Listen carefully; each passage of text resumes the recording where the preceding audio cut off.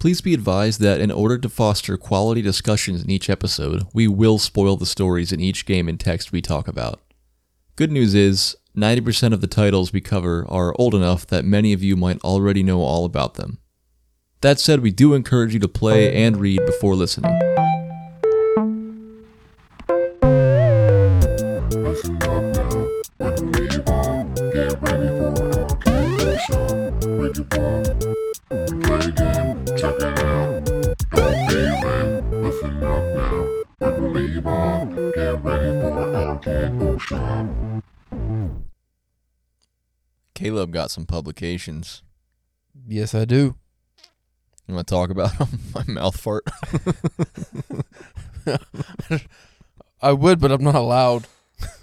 Oh, you're not allowed to talk about them yet. Well, they said in my acceptances I can't announce anything until they're released. Of course, by the time this episode's released, they might be out. But I will say this. One of them is a print book, and one of them is a pretty big, not a publication per se, but it's a pretty big deal if you're a horror podcast listener. Mm-hmm. That's all I can say. Can you say that you earned anything? $125 for my one story. Yeah, and if you've been listening so far, we were just talking about this on the Blackmailers Don't Shoot episode, that Raymond Chandler made $180 for that one story he wrote, which is like an inordinate amount of money today to make for a story. And he didn't make 180, but 125. I've never made anything. That's not too bad for 3,000 words. Yeah. So that's pretty awesome. I'm excited. Yeah. And you're hitting your goals? Getting my goals, and I'm hitting them. What were your goals? I wanted to get 10 acceptances this year. I wanted to get a print book, and I wanted to get paid. Obviously, the most important ones to me were a print publication and to get paid. My print publication is going to drop October 20th. I can say the date. I just can't say what it is just yet, but it's an anthology that I am involved in, which is exciting. The other one that I got paid for, big bucks, I'm not allowed to announce that because they have 2 million listeners a month, and they actually have like a strict, a process of what they do with their production and everything. I'm not getting involved. I'm just giving them the story that they pay me good money for. Let's be honest. By the time this episode actually goes up, you're gonna have long been. Maybe. I don't know how long it takes with that. 2 million listeners. Well, a month. That's a lot of stories probably getting submitted to them. I don't know. Well, let's say if it's up by the time this one goes up, then I'll just add it in at the end or at the beginning.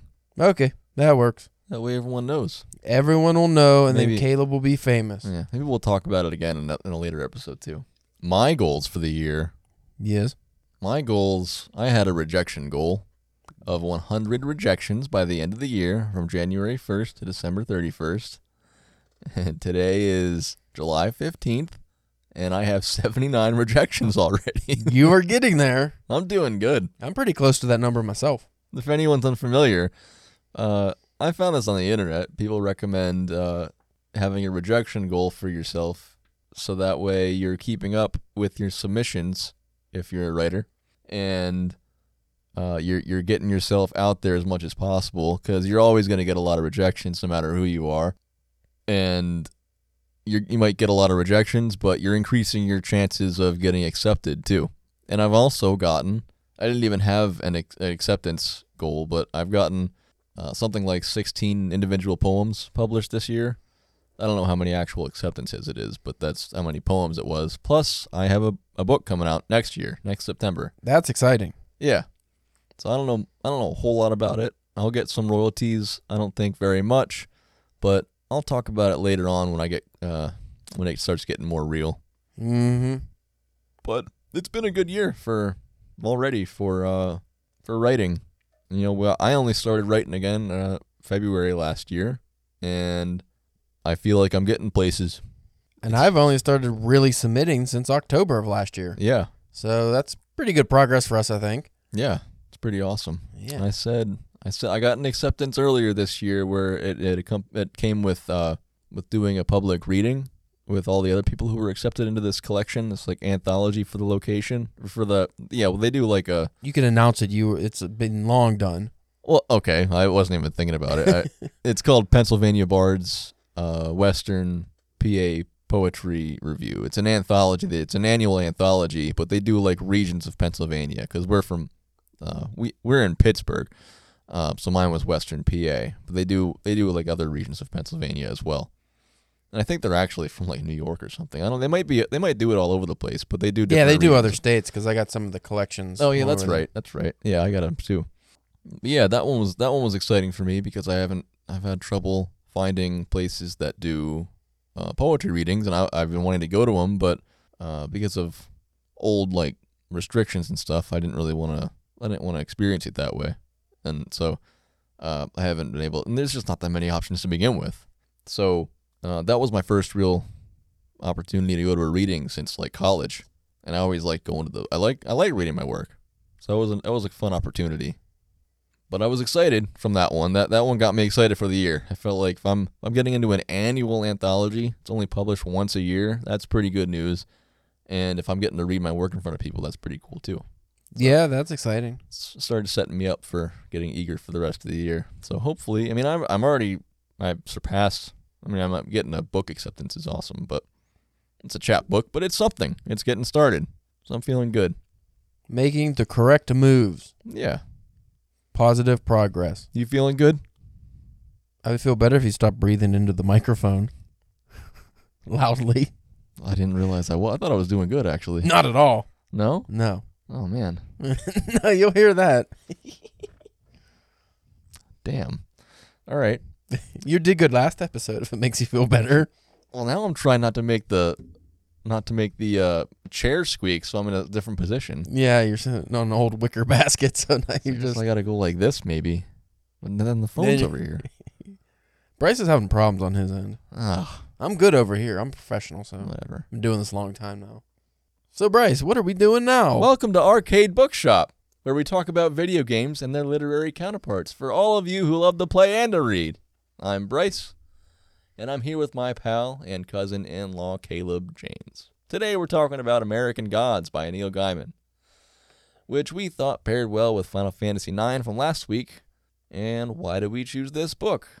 We chose this book because I was playing Final Fantasy IX and I was reading American Gods, and I was like, hey, these two go together. Yeah, and I just like American Gods. It's such a good book in general. And I never knew that Neil Gaiman was even... Did I say Neil Gaiman last time? You did. I was going to correct you, but I just let you go.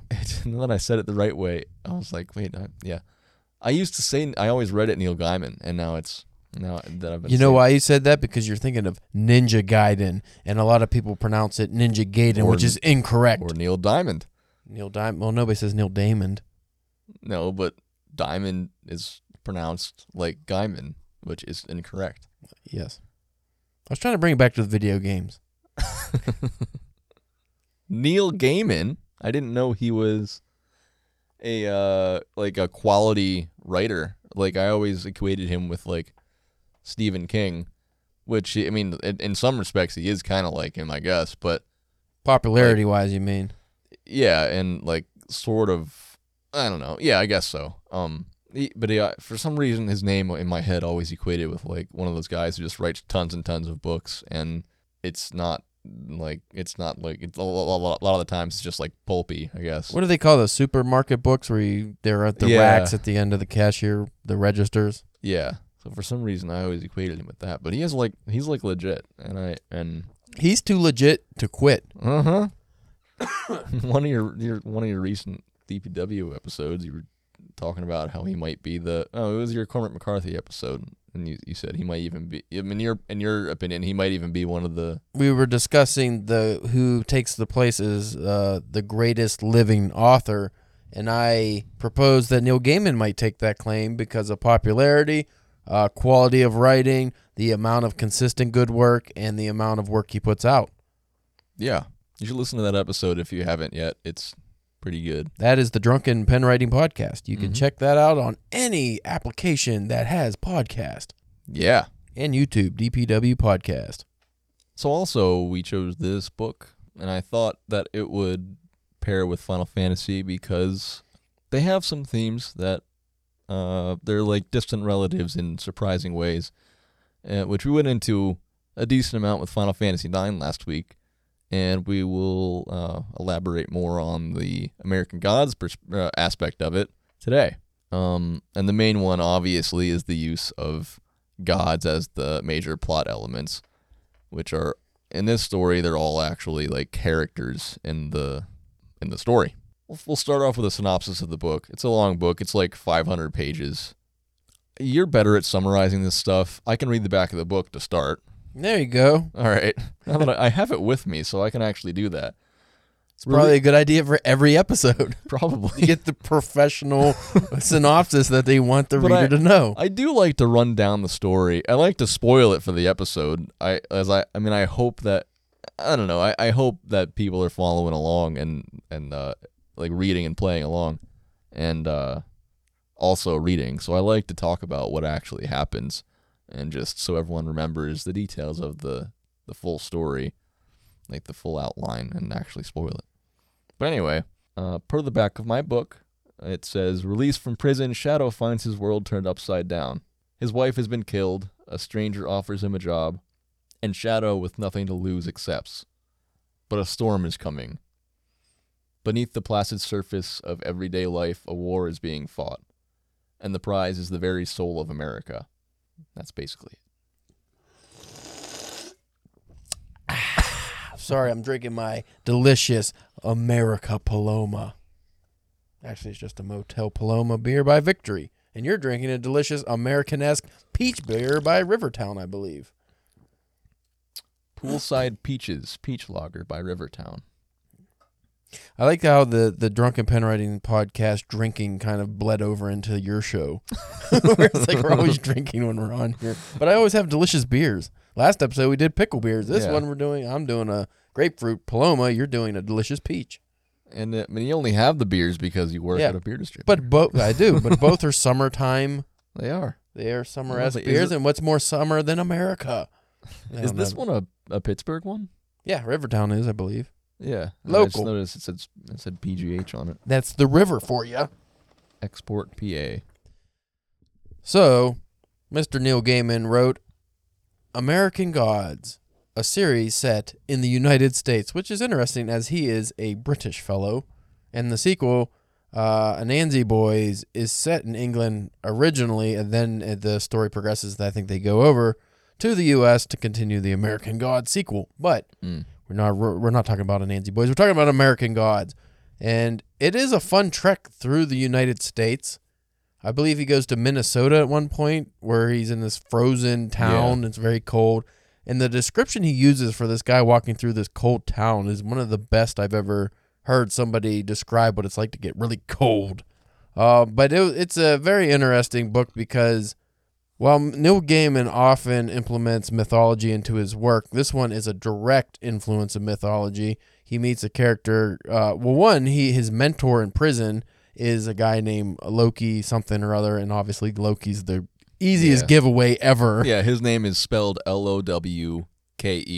But it's very obvious. I mean, it wasn't when I read it. I didn't get it either. I was going to say, I didn't even pick up on that. I thought it was like a nickname because he does, low-key. Well, yeah, because he teaches magic and stuff, right? Yeah, so you think, he's just tricky. That's why they call him Loki. No, because he's the trickster god. Yeah. And then he meets Mr. Wednesday, becomes his bodyguard, and big spoiler, Mr. Wednesday is Odin the All-Father. So you get all these mythological people involved and all the mythological gods involved in this story, and the basic synopsis actually is that over time these gods have lost their powers because they lost their followers. And in the United States, what do we worship? Celebrities, news, media. These are the new gods. These are the American gods, and the old gods are not powerless, but they have lost a lot of their power because of the way that we don't worship them any longer.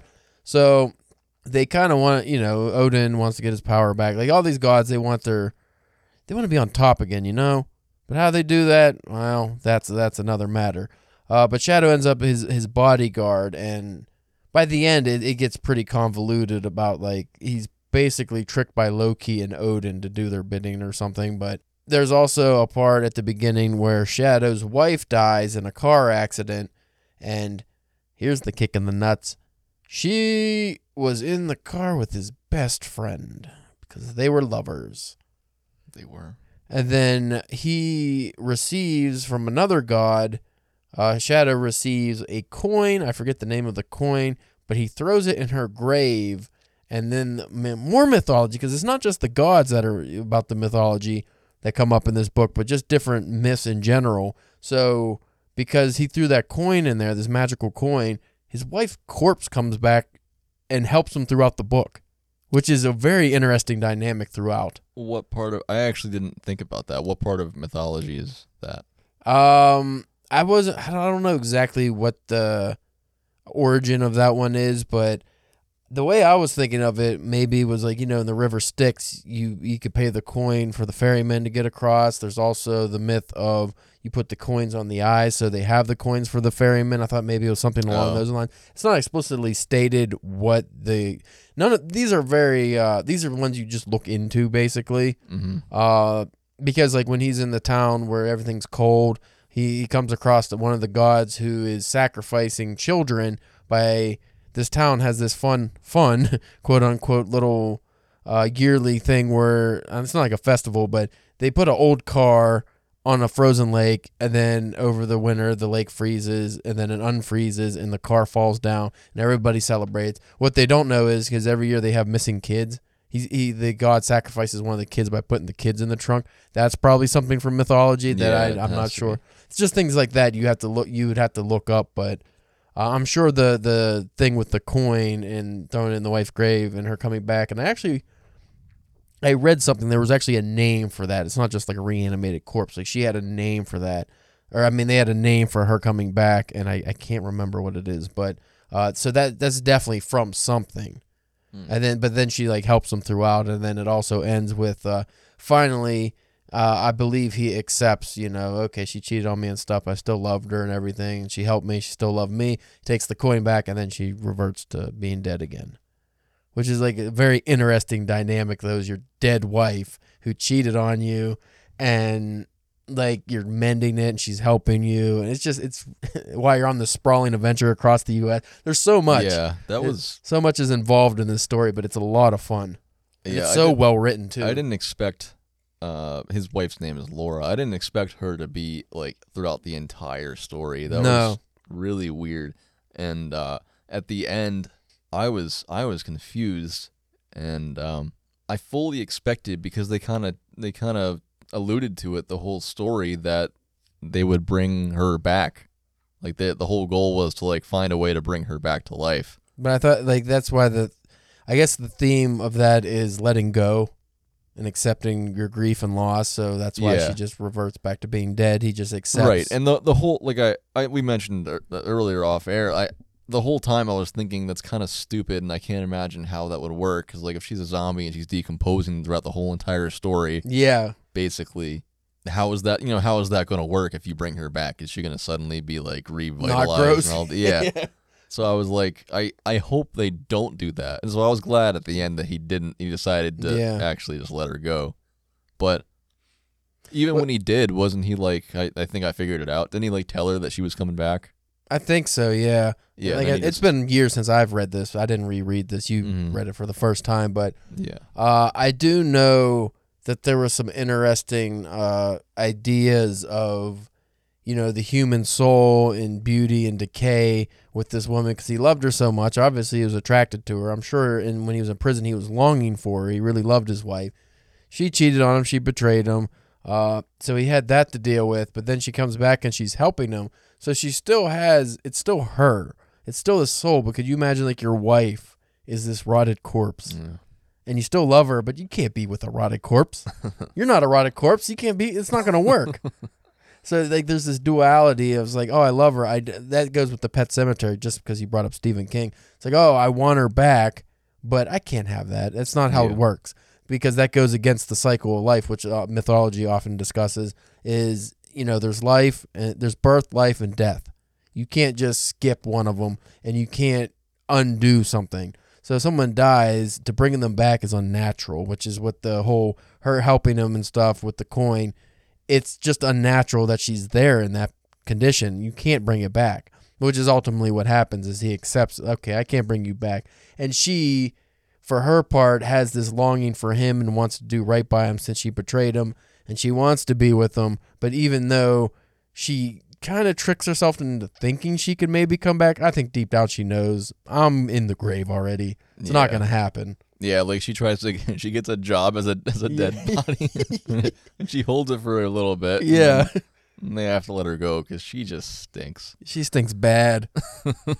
That's what, like, it wasn't like she got reanimated and then she just was, whatever level of gross when she was. No, she continues to get grosser. Yeah. Like, she's a decaying body. She doesn't get to be like, oh, I'm reanimated, I'm okay now. No, you're just a dead body with existence. Right. It's weird. So, I want to break from this because we're going to get deeper into the analysis in a little bit. But since you already mentioned the car, I fully thought that was just like a fun town thing that was going to be like, let go. And then as soon as it came back, because after the climax, it came back. You're just so nefarious. And I was like, oh shit, that's where all the dead bodies go. So all the children went. That was such a cool way to loop back around. I like that callback. Neil Gaiman's really good at doing stuff like that he? in his work, yeah. And I was going to ask what his other stuff is like, because you did read Anansi Boys, right? Yeah, that's really good. I read a lot of his work. I read Stardust, which we discussed in the last episode, his fairy tale. Ocean at the End of the Lake, Ocean at the End of the Road. I forget the name of that title. I read that one. Coraline. I read a whole bunch of his books. We discussed them at various times on my podcast, but he writes all his books. It's still his Ocean voice. At the End of the Lane. That's it. He writes all his books in his voice, but they're all very different from what I've it's more literary how he does that, because a lot of literary writers, it'll be their voice, but obviously the themes in every book are different. So it's like, oh, this is like a different kind of book versus like a Stephen King, who a lot of his books, it's the story's different, but the writing and everything kind of is the same. Yeah. Like you're like, oh, you're highly aware you're reading a Stephen King book.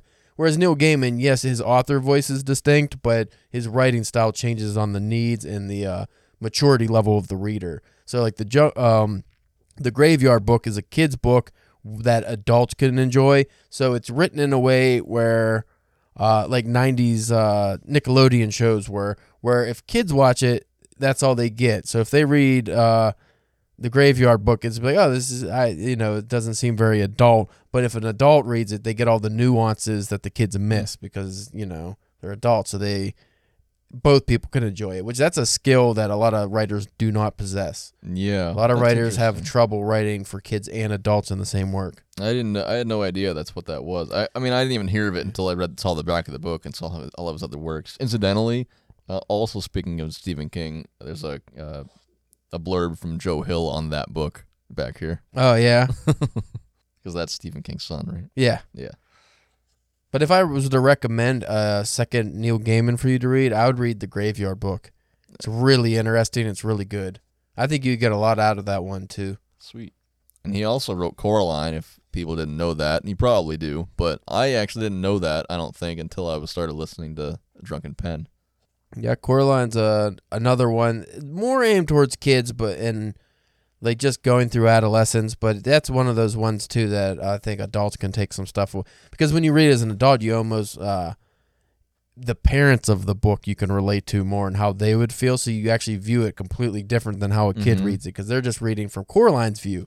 You understand Coraline's feelings, but when you're an adult, now you can see the story for what it is as an adult. It's very weird because it's like, oh man.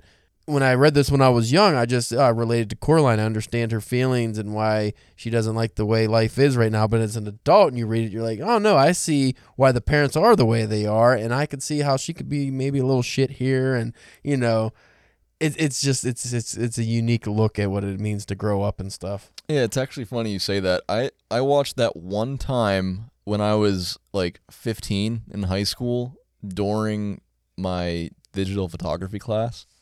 My teacher used to just throw on movies while we were working on stuff. Yeah. And I didn't watch it again until, well, actually, I didn't watch it all the way through, but like a couple of weeks ago, I just threw it on right after I finished American Gods because my stepdaughter was with us, and I just wanted to put something interesting on. Mm-hmm. And I watched like the first 25 minutes or so, maybe more than that, but from what I watched, I specifically felt that like I can actually, I mean, I didn't like totally relate with the parents, but you get both sides at that point. Like when you're as an adult, it changes. Yeah, I actually had that thought. It was interesting. Well, it's like reading Catcher in the Rye when you're in high school, and then reading it when you're an adult and you're not angsty anymore. Yeah, and then you're just like, oh, this kid's just a whiny little jerk. Like you don't like it anymore. At least I didn't read it when I was in high school. I only read it when I was an adult, so I can't say. But a lot of people that I talked to about it, they were like, oh man, that was such a good book. But when I read it when I was older, I hated that kid. I was like, well, yeah, because you don't relate to the kid anymore. Yeah. Now you just see him as a whiny, privileged kid. Right, and I only read it when I was in high school, I think. And I don't know if I read it for school or for fun, but I liked it. And I liked the rest of J.D. Salinger's stuff, too. But all the rest of his stuff is different than that. Yeah, it's not like that at all. Yeah. I really encourage you to read the rest of his stuff. It's not the same. Maybe one day. Once I get the taste of Catcher in the Rye out of my mouth. When did you read that? Years ago. Read that. When I read that, I was, I don't know. We did it for the podcast a few years ago. Okay. A couple episodes on it maybe. I think we only managed one. I did it for an inebriated reading challenge where we get drunk and read difficult books or challenging books. But that was one the fans wanted us to read just because I think they knew I would rage it. And I ended up, I wouldn't hate it. I was just like, I counted every time they said the word phony in it. Mm-hmm. And I forget what the tally was. It was like 143 or something. Jeez. That's how many phonies were in that book. Let's go back to Neil Gaiman. More interesting topic.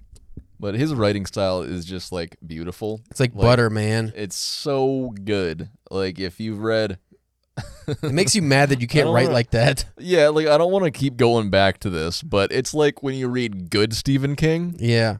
Because you just finished that, right? Did you finish it? The different seasons? Yeah. Yeah. Yeah, it's like when you read the good stuff that he wrote, I thought The Shining was really good. Yeah. Stephen King's like substance doesn't compare to, or his content doesn't compare to this. Like, I don't think not even in the same arena, but it's just that same kind of like, he knows how to write colloquially in each in each character's voice, and then his exposition is just so natural. It's like he's pulling it out of your mind. It doesn't make you feel like you're reading. Yeah, it's just coming. It's like you're making this up as you go, as you read it. He's one of those writers where you usually read a Neil Gaiman, you don't find yourself rereading anything. I don't mean that in a bad way. I mean that as in sometimes you read something and it's either clunky or you don't get it right off the bat. Like his is so smooth a lot of times. Like you could just do a one pass throughout a whole page and you just fly through it. Like you go through the book so quickly. Yeah, and for the most part it was like that. And the only times I didn't feel like that were but only because the voice changed so much. The times where like those, how it's broken up and every once in a while he like goes back in time to like the origin of a god. Yeah, and that's like it almost confusing. Yeah, it was. For a second, you're like, wait, what? It's jarring. And I was waiting for it to be explained, and it never really was. But it was basically just like introducing these gods without making them like characters active in the story right away. I have his North mythology book, and I've been meaning to read it. I'm interested to see how he handles that. North. It's in the North. Norse mythology. Go on. But I've been meaning to read that. I just haven't gotten to it yet. It's been on my shelf for a long time. I've been reading a lot of mythology lately, so I need to take a break eventually. I eventually want to get into it more after reading this. And I mean, there was a way back when I was really interested in like in learning all about the different mythology things. I don't know how you talk about it, but I always wanted to get that book I think it's by Edith Hamilton. I had read that it's like the definitive thing you want to read if you want to understand all of the stories and mythology.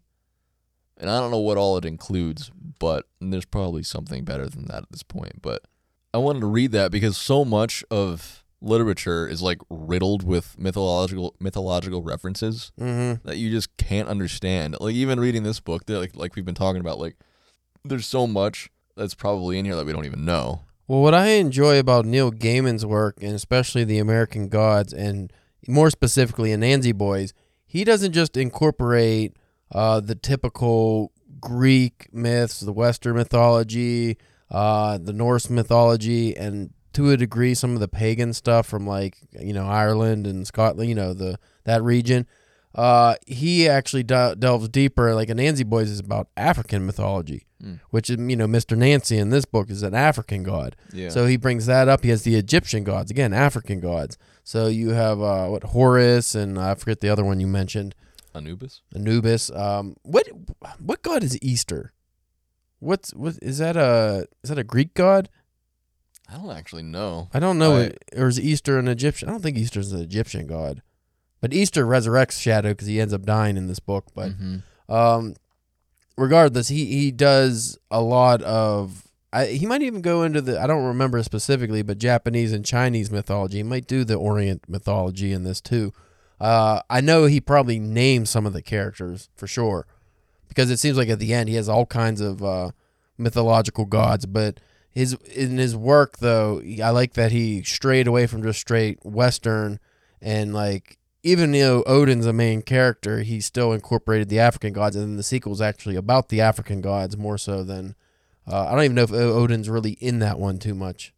Yeah, and even when he talks about the gods in this book, they're the American versions of all of these foreign gods. Yeah, so which I didn't even realize until I was talking to you after I finished reading it. Which is why it's kind of ridiculous, because it's our Americanized version, which is not like the original, because at the end he meets Odin in Iceland, I think. Yeah. Shadow meets Odin in Iceland, Reykjavik. and it's the actual All-Father the origin version. It's like the original one. So he doesn't know about Mr. Wednesday's exploits and stuff, because Mr. Wednesday is our version of Odin, which would probably be more close to like the Marvel version or something now, not when this was written. But it's funny because he actually was able to show the difference between the old gods and then the old gods in a new way, which is how we view them. Right. You don't get that in a lot of work. Yeah, it was really interesting. I don't know. It was one of the most unique books I've read in a really long time. I think I told you it might be like one of my top 5 or 10 favorite books so far. Yeah, it was really good. Really, really good. And one last little tidbit about Neil Gaiman. If you don't already know, he's an English writer. And in the back of my copy of the book, he has this essay that he wrote. I think he wrote it for like Borders or something. Yeah, for the Borders website. But it's called How Dare You? And he's basically talking about how he was always, that since he wrote this, he's been like paranoid that someone would criticize him for writing about American gods. Having not been American. Yeah. But I guess nobody has. It surprises me too. You'd think someone would say something about that. I thought about that because, like, when I read the John Steinbeck's King Arthur tales, it was the same thing. Nobody seemed to besmirch John Steinbeck for writing, the Great Britain tales. They just okay, but I think it's because like John Steinbeck, he did honor to the origins. Like he was. I mean, obviously, this isn't faithful to the original gods, but he didn't make them ridiculous, even though it's a ridiculous book to a degree, because he made the new American like the Americanized versions of the gods, which shows them being a little more ridiculous, and then he still kept the origins. Like, so you had the original Odin was still the original Odin. He didn't change the source material, quote unquote. Right. Just real quick, Easter is the Assyrian and Babylonian goddess of fertility and sex. So Babylonian goddess. I was actually thinking that because that's a lot of where the biblical stuff took Yeah, place. it was adopted by the Christian. Right. I don't think it's weird because we think of Easter as a holiday and the resurrection of Christ, but it's not a goddess.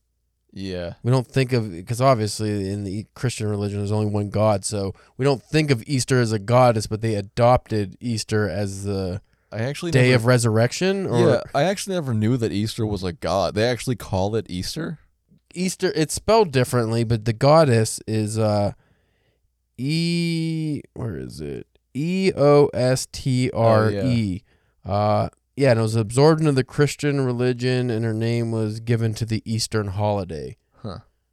Which is weird because fertility and resurrection are not the same thing. So I don't know why. I don't know how that came to be exactly. I'd have to study that, research that a little, but that is interesting. I mean, to a degree, it makes sense though, because a lot of Christianity came from. Which brings up to your point about the Americanized gods, because when Shadow, he I forget the exact reason, but he has to. It wasn't a cross, but he's like hung up on a tree or something. Yeah. For 9 days, and because Odin died or something. Yeah, he's tied like just with rope against this. Yeah. I don't know what they call they call it. It's something. in his contract that he has to do. It was in his contract with Mr. Wednesday. That's something he has to do, I guess. Yeah. Well, he ends up dying, and Easter is the one who resurrects him, brings him back. So we have, but then that would be the Americanized version or the Christianized version of Easter, because it's not the original fertility goddess. It's the bringing someone back from the dead. Yeah. So that's kind of, I didn't even look at it that way. Yeah, me either. That's pretty cool. Now I almost want to reread that now with this knowledge intact, because when I read this, I just went into it blind. Right. And I didn't know as much about mythology back then either. Yeah, even if you just read like chapter like 13 on, I'm sure it'd be more fun to read the whole thing. But that's like when all the big stuff happens. Yeah. So our main topic with Final Fantasy, we were talking a lot about identity and like mortality, and how nobody in the story of Final Fantasy knew where they came from, and some of them had expiration dates on their lives, which they didn't know about originally. Right. And everyone was just searching for themselves and like the right ways to live, and they were all in Final Fantasy. They were all kids, and there was this like that was the undertone of adventure of the story that isn't spoken really. And I think to start this off for American Gods, I think something I love about this book is that I don't think in the whole entire book I don't think he ever actually reveals what Shadow's real name is. No, he does not. We know he at the end he is Odin's son. Right. They allude. And in that way they like allude to what his real name would be. We just know that he's nicknamed Shadow as a boy because I think it's because like before he like grew up, he was always like in his mother's shadow, like just following his mother around and stuff like that. Yeah. Yeah, and he was quiet. But if he's the son of a god, how can he die? Well, the gods died. Yeah, but I thought that was just because they lost their powers, kind of. What Wednesday was shot in the head. But Odin still survived. Odin still lived. The original Odin. That's the thing that was kind of confusing at the end. Because Wednesday is just the American Odin. The American. That's what I mean. Odin but like the original gods don't. So was Shadow just not considered an original? Was he not Odin's actual son? He was Mr. Wednesday, Odin's actual son. Is that how that went? Or yeah, I think so. Okay, so he was an American god. Yeah. So America just make cheap shit. Yeah. Our gods don't live forever. It's interesting though when you think about it because. Well, because the book touches on it, but it's the memory of a god. If you forget about the god is forgotten about, do they exist anymore? Is kind of what topic you're touching on. Yeah, I guess something he didn't really explicitly talk about is how because like basically these American gods only exist because people from the origins of these gods came to America, and somehow these gods became physical beings. Yeah. We don't know how though, right? I don't think so. I know that this like a movie that actually handles this in a more obvious way is the movie Hancock. Oh, really? Yeah. I saw Because that once. Yeah, because they're superheroes, but they're actually like gods. And then like when gods couple together, they lose their powers and they can die. So they stay apart and they forget their origins and they don't know each other. But it's when they get together they lose their powers and stuff. Not saying that's what happens in this, but it goes with the idea of if people forget about them they, I guess, lose their powers and become normal and then can die. Oh. I think that's kind of what happens here, right? Yeah. Maybe that's it. Yeah. They become like mortal beings when they're thought about less to a certain degree. Or replaced by, the new gods. Mm-hmm. Do you know what Shadow's real name is? Ishtar, Uvatar, Agamemnon. No. Do you know what his last name is? Shadow, I forget. No. I don't know, because there was also it's stated. I don't know if it is in the book. Not in the book. It was. Why did I read that he had a full name? He does. So you're gonna look it up and find it. Okay. But I don't remember them ever actually saying it. Maybe they mentioned his last name, but I don't remember. But I was wondering because I think there's like an offshoot like series of like, I don't know, like comics or something about this. And Neil Gaiman also wrote a follow-up short story called The Monarch of the Glen, which I didn't know about until last night. But he reveals that Shadow's first name is Balder because that's the name of Odin's son. So he doesn't get to be cool-ass Thor? No. I thought he was blonde, though. Well, I guess if he's Norse, he's blonde. Is he blonde? No, because he's like mixed. Yeah. Huh. He has black hair, I think. Is that why everyone got mad in the show version? Because I think he's played by a black actor. And they were like, well, that doesn't go with Norse mythology. But I was like, yeah, but he's mixed in the book, isn't he? Right. I don't know anything about the series. Apparently the first season's really good and then it shits the bed. How recent was that? 2017 to 2021, I think. I think it went 3 seasons and got canceled. Oh, jeez. Why do I know so much about a show I never watched? I don't know. But yeah, actually... Wait, isn't his name like Shadow? Yeah, Shadow Moon. Moon, yeah. That's stupid. Yeah. Isn't he like part Native American or something? That's what he's mixed with? Maybe. Wouldn't that be the Shadow Moon part? But yeah, now that you say it, is Balder a different part of mythology than Thor? Like, what is Thor? Because he's the demigod in... Balder is a god in Germanic mythology and Norse mythology. He is a son of the god Odin and the goddess Frigg and has numerous brothers such as Thor. He's just Thor's brother. Oh, okay. And then in the book, who is Loki not also related to him? Well, Loki's adopted. He's a frost giant. Right. So why I don't know. And he's a trickster. Is that typical mythology, or is that just in Marvel stuff that he's related to Thor? I'm pretty sure that's just the origin of Loki. I can look it up. But like in actual mythology, do they relate to each other, like even adoptively? Let's see.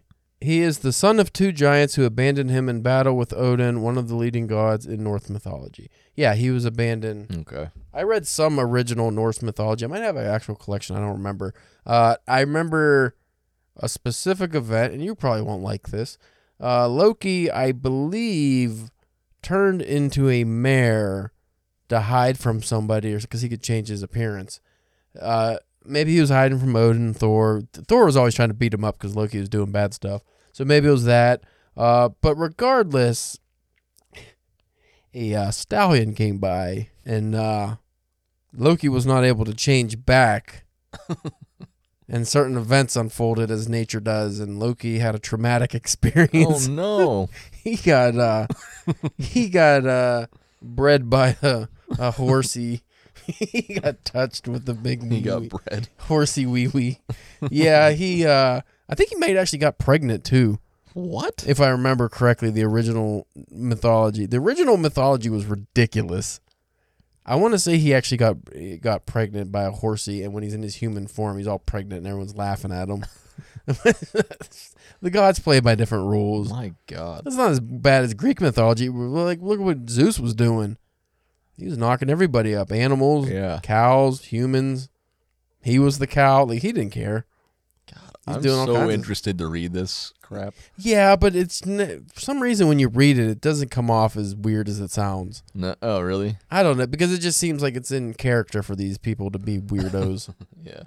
I don't know. I've been reading the gods versions and the Iliad, and now I'm reading the Odyssey, and they're toned down a lot. and it's weird. It's different too. I don't know.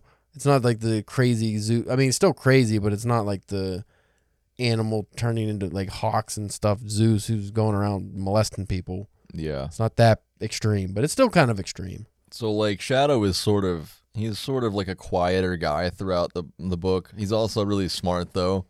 The whole novel, he really has no clue who he really is until towards the end, or why exactly he doesn't have any idea why he's helping one side or the other, right? No, he's just kind of going with the. Also, when his wife died, it threw him through like a loop, and then he gets out of prison too at the same time. I think. Yeah. So he's just like aimless. Right. Which that's why he agreed to help right. Mr. Wednesday, because he was aimless. And then it turns out Loki and Odin got together and made this big fucking, why they did all this I forget, but they I guess because he's their son and brother or something. Yeah. I never actually really put that together because I didn't know he was Balder. Yeah, I didn't know that until last night, but yeah, they planned it. Well, they planned it with. They planned the accident too, didn't they? Like his wife's death. They might have. I think that was all in the plan. They might have, but they planned it with the other side too, like the modern American gods. Yeah. Which is like a total mind f by the end, because, like, I mean, the whole story you don't really get why there's gonna be a war. Like I remember being confused when I read that originally. I was like, why is this happening though? Yeah, like why do they have to go to war? And then it turns out that they're just that if all the gods go to war and a bunch of gods are like eliminated because they're all killing each other, then the gods that are left are more powerful. And I think like Odin and the other god, Mr. World, I think, which is also Loki. I guess that I forgot that. Yeah. Also played by Crispin Glover in the show. Oh, really? He looked like a perfect casting for that. I don't know. That makes sense. Weird looking dude, yeah. But yeah, that was a little bit confusing, but that kind of makes sense. That goes with the old Jet Li movie. There could only, I'm thinking the Highlander, there only be one. But the Jet Li movie, I forget what it was, but he goes through different dimensions and kills himself in all the dimensions because he gets more powerful every time one dies. Well, it has actually nothing to do with this. I just like saying it. But Odin, if he can be the only god, he would obviously be the top powered god, so I guess that's the plan. Kill all the new gods. Then it turns out that both Loki and Wednesday die. So what does that leave us with? Like, is Shadow like more powerful than the others because he's... It only alludes to his magic at the very end when he makes a gold coin come out of nothing. Right. And then it alludes, you think, is he going to take over as a god? Is he going to be the next Odin? Mm-hmm. But he's talking to Odin, though, so I don't know. Maybe is he the new American god? And Nancy Boys doesn't touch on that at all. It's a new character. It's Mr. Nancy's son, and it's a whole different god set. I would be eager to read The Monarch of the Glens because it's supposed to be a direct sequel to, or a direct follow-up to this novel. Did you say that was a graphic novel? It might be. I don't know. I think it might just be a short story. What's it called? The Monarch of the Glens? Yeah. Or The Glen. The Monarch of the Glen is a best-selling, blah, blah, blah, storytelling, Game of Thrones, devotes, Terry Pratchett, fans, original. I'm just reading random words out of here. That didn't help at all. Is it a book? That's all I want to know. Why can't I find out if it's a book? What's happening here? It's a novella. Oh, we could read that. Yeah, I'm gonna pick that up. Yeah, I might just reread this series at some point. Actually, I'd like to. You gotta read the Nancy Boys next. Yeah, I do. A Nancy Boys. I always say Nancy Boys. I have to read that novella next. I think. Right? A Nancy Boys. A Nancy Boys is direct. Is it directly after this? Because I thought Monarch of the Glens was directly after this. Yeah, we'll have to find that out. But we also talked about mortality last episode, which is it's kind of a huge thing in this book because even the gods die, which you're kind of surprised about. I actually wasn't sure throughout most of the book what the gods were, if they were actual, like I wondered if they were actual physical, like human-like beings interacting with the world, or if there was some kind of illusion. It's strange because the gods are originally the immortal, deathless ones, and in this Right. book they can die. Right. But again, I was confused because Odin does die, but then Odin is still alive in his original sense. So it's only the new versions die. I don't think the original gods can die. I think they are immortal. Right. It's kind of confusing. It is. But you never hear from Wednesday again. No. I think he but comes you back in the sequel. Does he? I think so. It's been so long since Well, I read it. At least in the sandbox of this story, he No. never comes back after his last words in the book. Well, I mean, no, you know what? That's confusing because he's shot in the head, he's dead, but then his spirit is still around when Shadow goes to. Well, the way I understood it, it wasn't even Loki, Odin, any of the other gods. It's not like they were just hanging around in their original forms anyway. Weren't they just picked up a random body or something and that's the form they took? Maybe. Or they just, had a different image?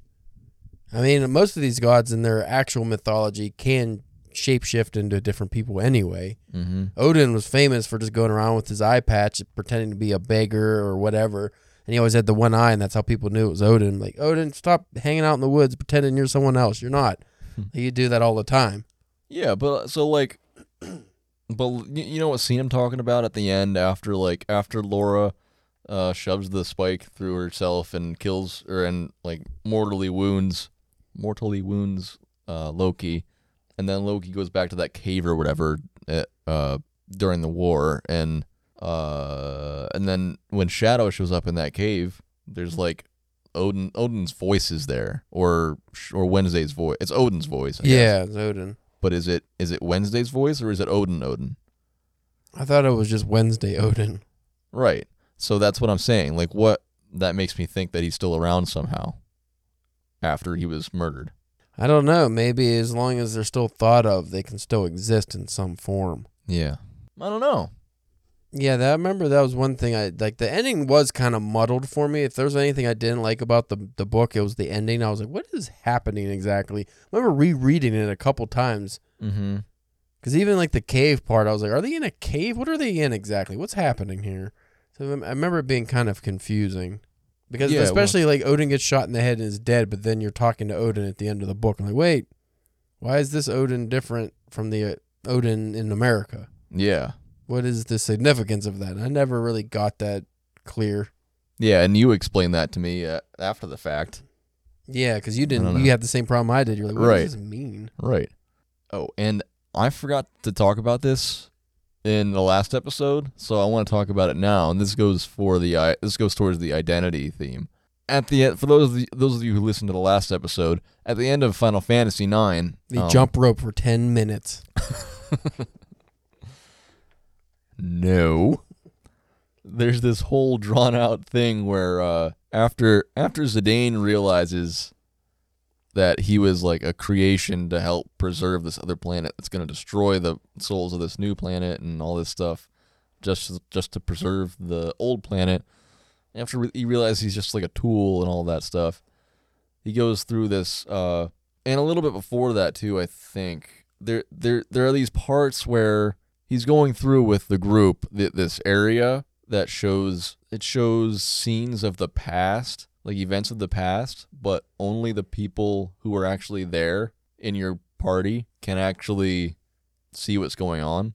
And there are moments where he sees things that he doesn't remember, I think, and he doesn't understand why he can see this event if he wasn't there. And I think it turns out that he was watching it from above before he came down to Gaia.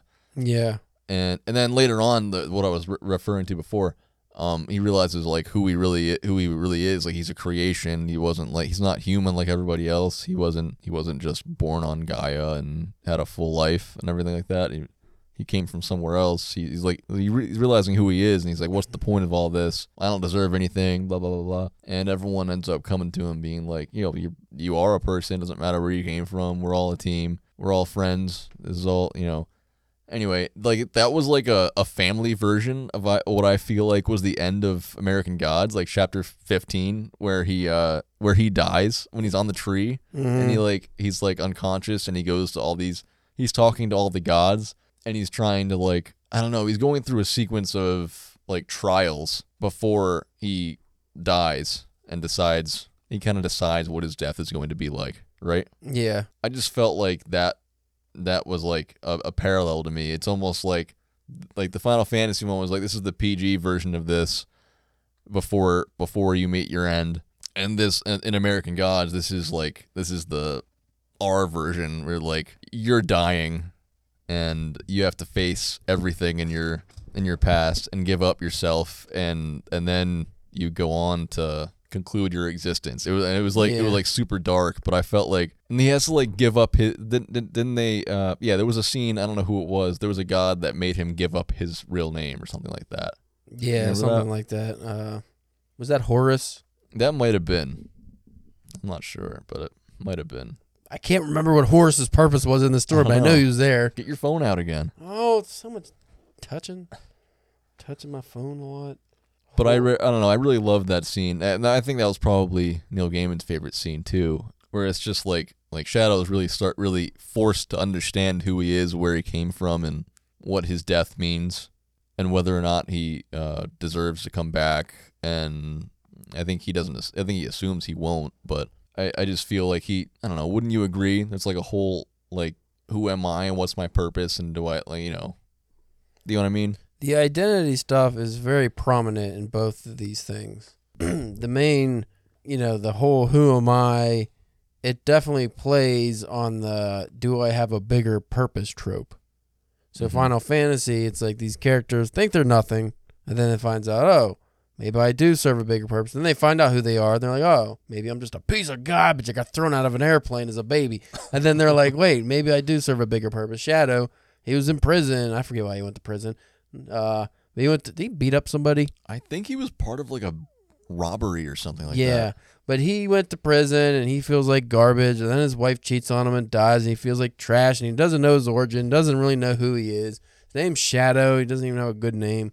And then he's walking, and he's doing lots of walking, and he gets hired to be a bodyguard, and then slowly he unravels who he is, kind of, and then he feels like maybe he's a piece of garbage that should be thrown out of an airplane, and then he comes to and realizes, oh, I'm the important part of this story. I'm the protagonist. Damn it, I need to protagonist it up, I guess. Horus was the god of healing and friendship and family and well, there you go. stuff. Don't know how that relates to this. I don't remember what his purpose in the story was. Probably healing. Yeah, maybe. Healing wounds of the body and the mind. Sometimes the injuries of the mind can be worse than injuries of the body. Word. So I had plans. This edition of my book that I have, at the back of it has reading group discussion questions. Oh, no. Which I was going to use at length, but now that we're an hour in, I feel like I shouldn't. But I'd like to look at some of them. Okay. We actually kind of talked about some of this stuff. It's because we're smirked. We are a little bit. Like, the first one is American Gods is an epic novel dealing with many big themes, including sacrifice, loyalty, betrayal, love, and faith. Which theme affected you the most strongly and why? Well, we identified that identity was a strong one. Identity, I don't know what one affected me most. Maybe, see, the loyalty one, I get that she was with him the whole time and stuff, but you're just feeling bad because you cheated on him and then you died and he brought you back and now you're a dirty corpse. For loyalty, I didn't think of, my first thought wasn't that. It was more like, why is Shadow so loyal to the old gods? Like, is it just because he met Wednesday by chance, quote unquote, and the other ones came secondary? Or because like that never really, I think by the end I get the feeling that it was like by intuition that he felt like he should stay close to his father that he didn't even know was his father. But other than that, it always felt like, why is he even doing this?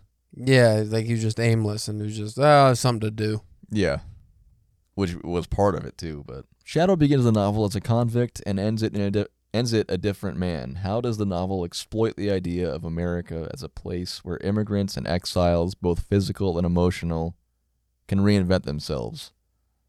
What makes Shadow himself so compelling and complex? I thought that was one of the most unrealistic parts of the novel. The idea of a second chance for a convicted man. Convicts in this country generally don't get second chances. They can be free and they can change their life, but often it's a very there's a lot of hurdles they have to jump, and it's a struggle. And I don't feel that message was accurate, though the immigrant message, I guess, could be. I get that one. You go to a new country to start a new life, and maybe you can make something better of yourself. Though Neil Gaiman did do a good job of showing that Shadow wasn't just going to go work at a supermarket. Like, he took a weird job. Yeah. And he was doing weird stuff, man. And he, didn't necessarily hide his past, but he wasn't forthcoming with his past. And the FBI was involved in this at some point too, weren't they? Yeah, I think so. Well, because I think, I could be wrong, but I think it's only because of that part where Laura comes and kills those people, other people are related to the other god. I think, Oh, you know what? Just a sidebar. What is the moral? I don't know. It seems kind of ambiguous. If you're a corpse and you murder someone, is that bad? Because she still has sentience now. She's still Laura, but she's dead. Yeah, is she judged after she's already dead? If she murders somebody in the face, does that? I mean, she did it to save somebody or help, but still, even if you just straight up just murdered someone for no reason, an innocent person, just lopped their head right off, does that make you a bad person? You're already dead. I don't know. If you're not a person, you're a... But if your soul, quote unquote, is still there, right? I don't know. Just a moral dilemma we can maybe write a book about. Go on to the next one. Okay. Well, I was just gonna say you could even argue that the only reason he was able to reinvent himself or get a second chance, as you said, you could argue that he only got that second chance because Wednesday and Loki manipulated. It was predetermined. Yeah. So it wasn't really a second chance if it was already set in stone that it was going to happen. It was his destiny to... He may not even have been released. Exactly. Yeah. American Gods is partly a road trip through small-town America where Shadow can see the darker side of life that other people ignore. What does the novel say about what people will accept in order to maintain a sense of normality? I think people will ignore most terrible things because they don't want to disrupt their comfort. So if it's not happening directly to them, they will turn a blind eye. I remember that poetry collection I let you read by Ila Kaminsky about one of I think the flagship poem in that was We Were Happy During the War. It's about a war where the protagonist, their family's not involved in the war, so they're actually all right. And then even though all these people are struggling, they feel some kind of guilt. It's like, well, we're having a good time. So do we feel bad, or we I guess we just ignore that war, right? We're doing okay. It's not on our doorstep, so we should just ignore that. Well, that's kind of like the theme in just a general life, really. It's like, if it's not happening to me, it's not something to really worry about, which you can't worry about everything because then you'll go crazy. I think it's interesting, though, when it talks about small-town America. There's only the one place, really. I mean, that he elaborates on, that cold place in Minnesota or whatever. Yeah, that one town. Yeah, he chooses the one town to talk about. So it only gives him one sample of the darker side of life from one perspective. And it's kind of, I mean, and you can't just say that all small towns have that thing. I mean, every place has something dark, but... Well, that town brought up a interesting moral dilemma as well, because, with the children getting kidnapped and sacrificed, if that's the only reason that town was surviving and thriving, it is, I think, in the end of the book, the sacrifices stopped. I forget if he killed the god who's doing that or whatever, but once the sacrifices stopped, the town was going to crumble and be, ruined. So what's the right thing to do?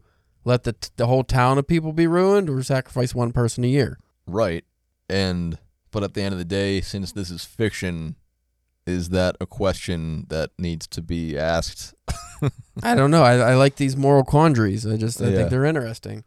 What if that was something that happened for real? Like in real life. It's the old train track. If you let the train run over the one guy that you could have saved him, But the 4 people on the other track, or it could be vice versa. On the other track, if you pull the switch to save the person on this track, you killed that person because that person wasn't going to get killed. Quandary. It's a dilemma. Right, but what real life situation are you? I don't know. Maybe I'm just being an idiot. I was gonna say, what real life situation does a child have to be kidnapped and killed in order for a city to thrive? I guess it's just a metaphor. Metaphor. It's not something that's really gonna happen. I would hope not. The old gods expect sacrifice, violence, and worship. How have they adapted to the modern world? What does this say about the nature of divinity? How and why have Americans transferred their devotion to the new technological and material gods from the old spiritual gods?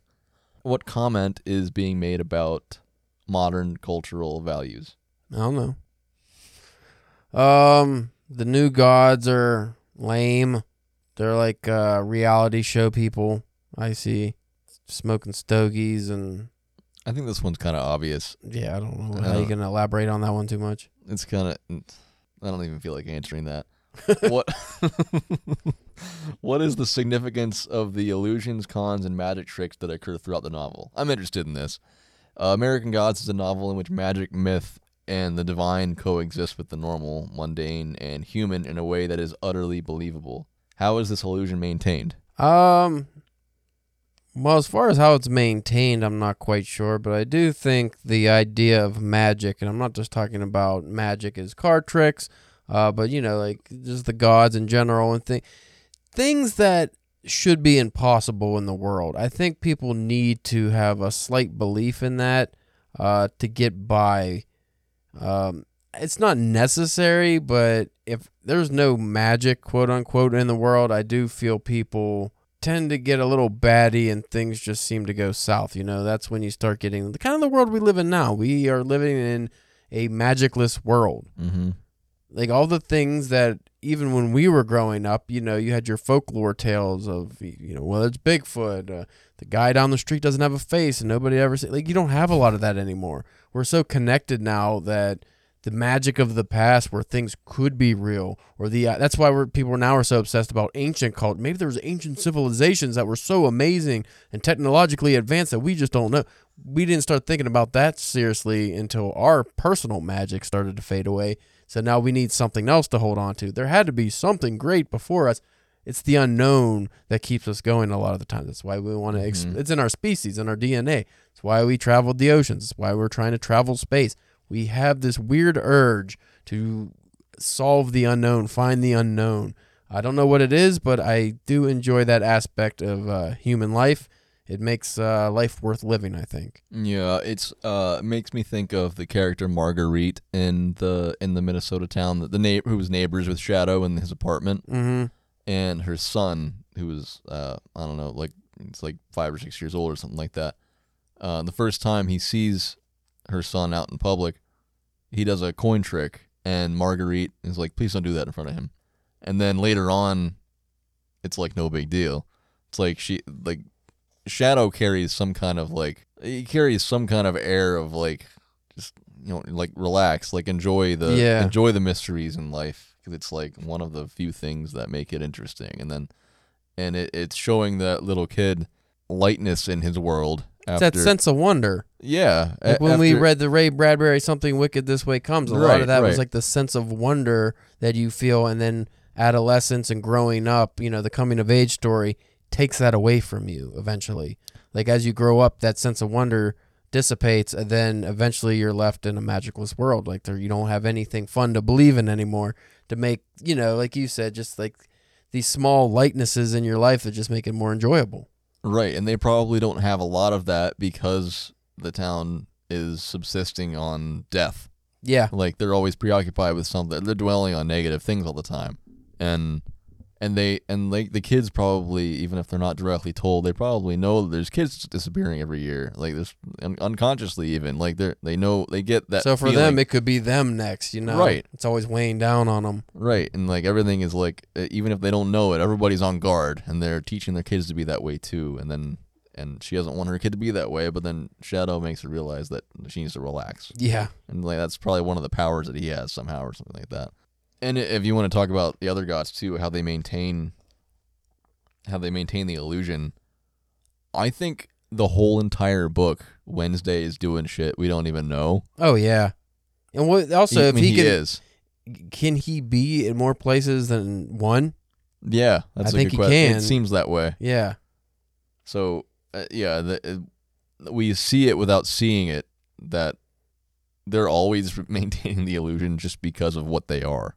Yeah, they are Right. an illusion. Right. All right, last one. How does the rich background description increase the power of the narrative? What do the secondary characters, particularly the gods whose lives and deaths we are given a brief insight into, add to the novel? I don't remember. It's been a long time since I read it.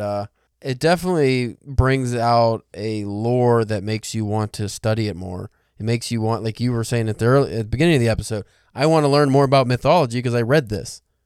So you want to learn about these characters. You want to learn about their roles in the world. And it almost makes you want to reread it after learning that stuff so you can go back and be like, oh, yeah, I didn't even know that was a myth. I didn't know that was lore. I didn't know that was a god. Like, you probably miss a lot of that in there because I'm sure he touches on it, but you don't, as long as it's not explicit, you don't know. Right. Like, I wonder about the people that he meets along the way, like that girl, Sam. Yeah. If she if she has more significance than we know or not. Like, I'm trying to think of other secondary characters.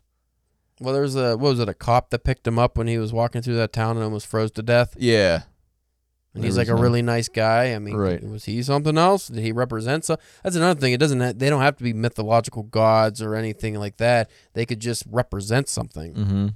Yeah. I don't have a whole lot. I can't remember a lot of the secondary characters, but you'd never get the sense that whatever you're reading is not significant. Not really, anyway. Everybody seems important. Everybody has their place. Yeah. It's interesting because while this is a sprawling, grand-scoped world, it actually feels very small. It does. Because it's like looking, if you could be looking over at the ocean, but if you hold a magnifying in your glass, you're only seeing that little circle. That's kind of what this story feels like. There's this giant world out there that's going on around you, but you're only looking through the small lens, so you're only able to see what's in front of you. And it's cool because, like you brought up there could be multiple Lokis and stuff. I know there's something way bigger going on, but I'm stuck just like, this is where I'm at. And you have to appreciate where you're at. Right. Cool. That was fun. Yeah, I like that book. Yeah. It's a good book. I probably won't ever read it again because I have a hard time rereading books. But it's one that I would reread. I'm only now at the point where I'm thinking about rereading books I've read because there's so many new books I haven't read. Yeah. But I'm finally at the point where it's like, I do want to read Lord of the Rings again. I do want to read American Gods again. Like, I'm far enough removed where I'll take something different away from these books. Right. Which that could also be attributed to me not getting serious about reading until my 20s. Yeah. Like, I always read, but I was never, I didn't read American Gods when I was 10. Like, so it's not like 25 years have gone by where if I go back and reread it, it'll be different. Mm-hmm. I only read it, like I said, 5 years ago or something. So if I reread it now, even, I'm just gonna be, oh yeah, I remember that, but it's not gonna be the same if I read it at 50 or 45 or something. Right. Yeah, I've always been into reading too, and I think this past year is the most serious that I've been about reading, and I have a lot on my plate right now. Yeah. And I've read a lot of stuff, but I've probably read like half what you've read, and so I still have a lot of like basics to get through, and it'll be a long time before I reread this, but I super, super enjoyed it, and I recommend it to anybody. Check it out. Read American Gods. Do yourself a favor. Read it twice. Yeah. Stay tuned for our next couple of episodes. We'll be talking about the amazing Super Nintendo game Super Metroid. That's John Cena. That's not Metroid at all. I don't know why I did that. Which is another of my favorite games of all time. And the following week, we'll be discussing H.P. Lovecraft's At the Mountains of Madness. There's a lot of madness on a mountain in Antarctica. It seems that way. Just the general idea of this unexplainable mountain in Antarctica that we don't know about that's crazy high was what I like. That's like that was cool. I thought that was like, yeah, this is the shit. And then I read the story and I'm like, could be shorter. Well, I'm glad I'm on chapter 2 and I have that to look forward to. The book is interesting, or the story's interesting, but it could have been so much. Like the manga version that I'm going to let you borrow, could be way cooler. Well, the manga book is way cooler. It makes it way cooler. Yeah, Yeah, it makes it way cooler. It's still cool. It's just if you've ever read H.P. Lovecraft, Ideas are there. The writing itself could be cooler. Yeah, like just because he did a lot of exposition and not a lot of anything else. And he was a thesaurus, I think. Right. So, if you're enjoying the show, be sure to follow or subscribe or whatever, wherever you get your podcasts. And as soon as we establish social media presence, which might already have happened at this point, be sure to follow and watch for us there and all of our updates. You can look for our playing and reading schedule in the show notes so you can play and read along. If you have any game and book recommendations, we established an email for the show at arcadebookshop@gmail.com, so you can shoot us a message there. Let's not forget Caleb. Don't forget his life Caleb, outside the podcast. Outside of the podcast on another podcast. And just I know I keep saying don't forget Caleb's life outside of the podcast. That's only because I don't have a life outside of the podcast. You're only the podcast. That's all I am. Yeah. I have just other podcasts. That's my life. That's an extra life. Another life goes with the video games. I got a bonus life, and that bonus life is the Drunken Pen Writing Podcast, where we talk about fine literature, not so fine literature, books, writing, reading, all that stuff. You could check it out at DPW Podcast on Instagram, Twitter, Facebook, and YouTube. I stopped giving out the email because I kept getting people that wanted to be guests, and it started getting bothersome. Not that I don't mind having guests on the show, which we do from time to time. It just was like a lot of prep work. Like, let's time it here. They never could do it on the day we record, so yeah, that's the main thing. You can also check out my writing at calebjamesk.com and my publication history, which is continuing to be updated on there. Yeah. Cool. Thanks so much for listening, everyone. And please do yourself a favor and stick a controller in one hand and your book in the other.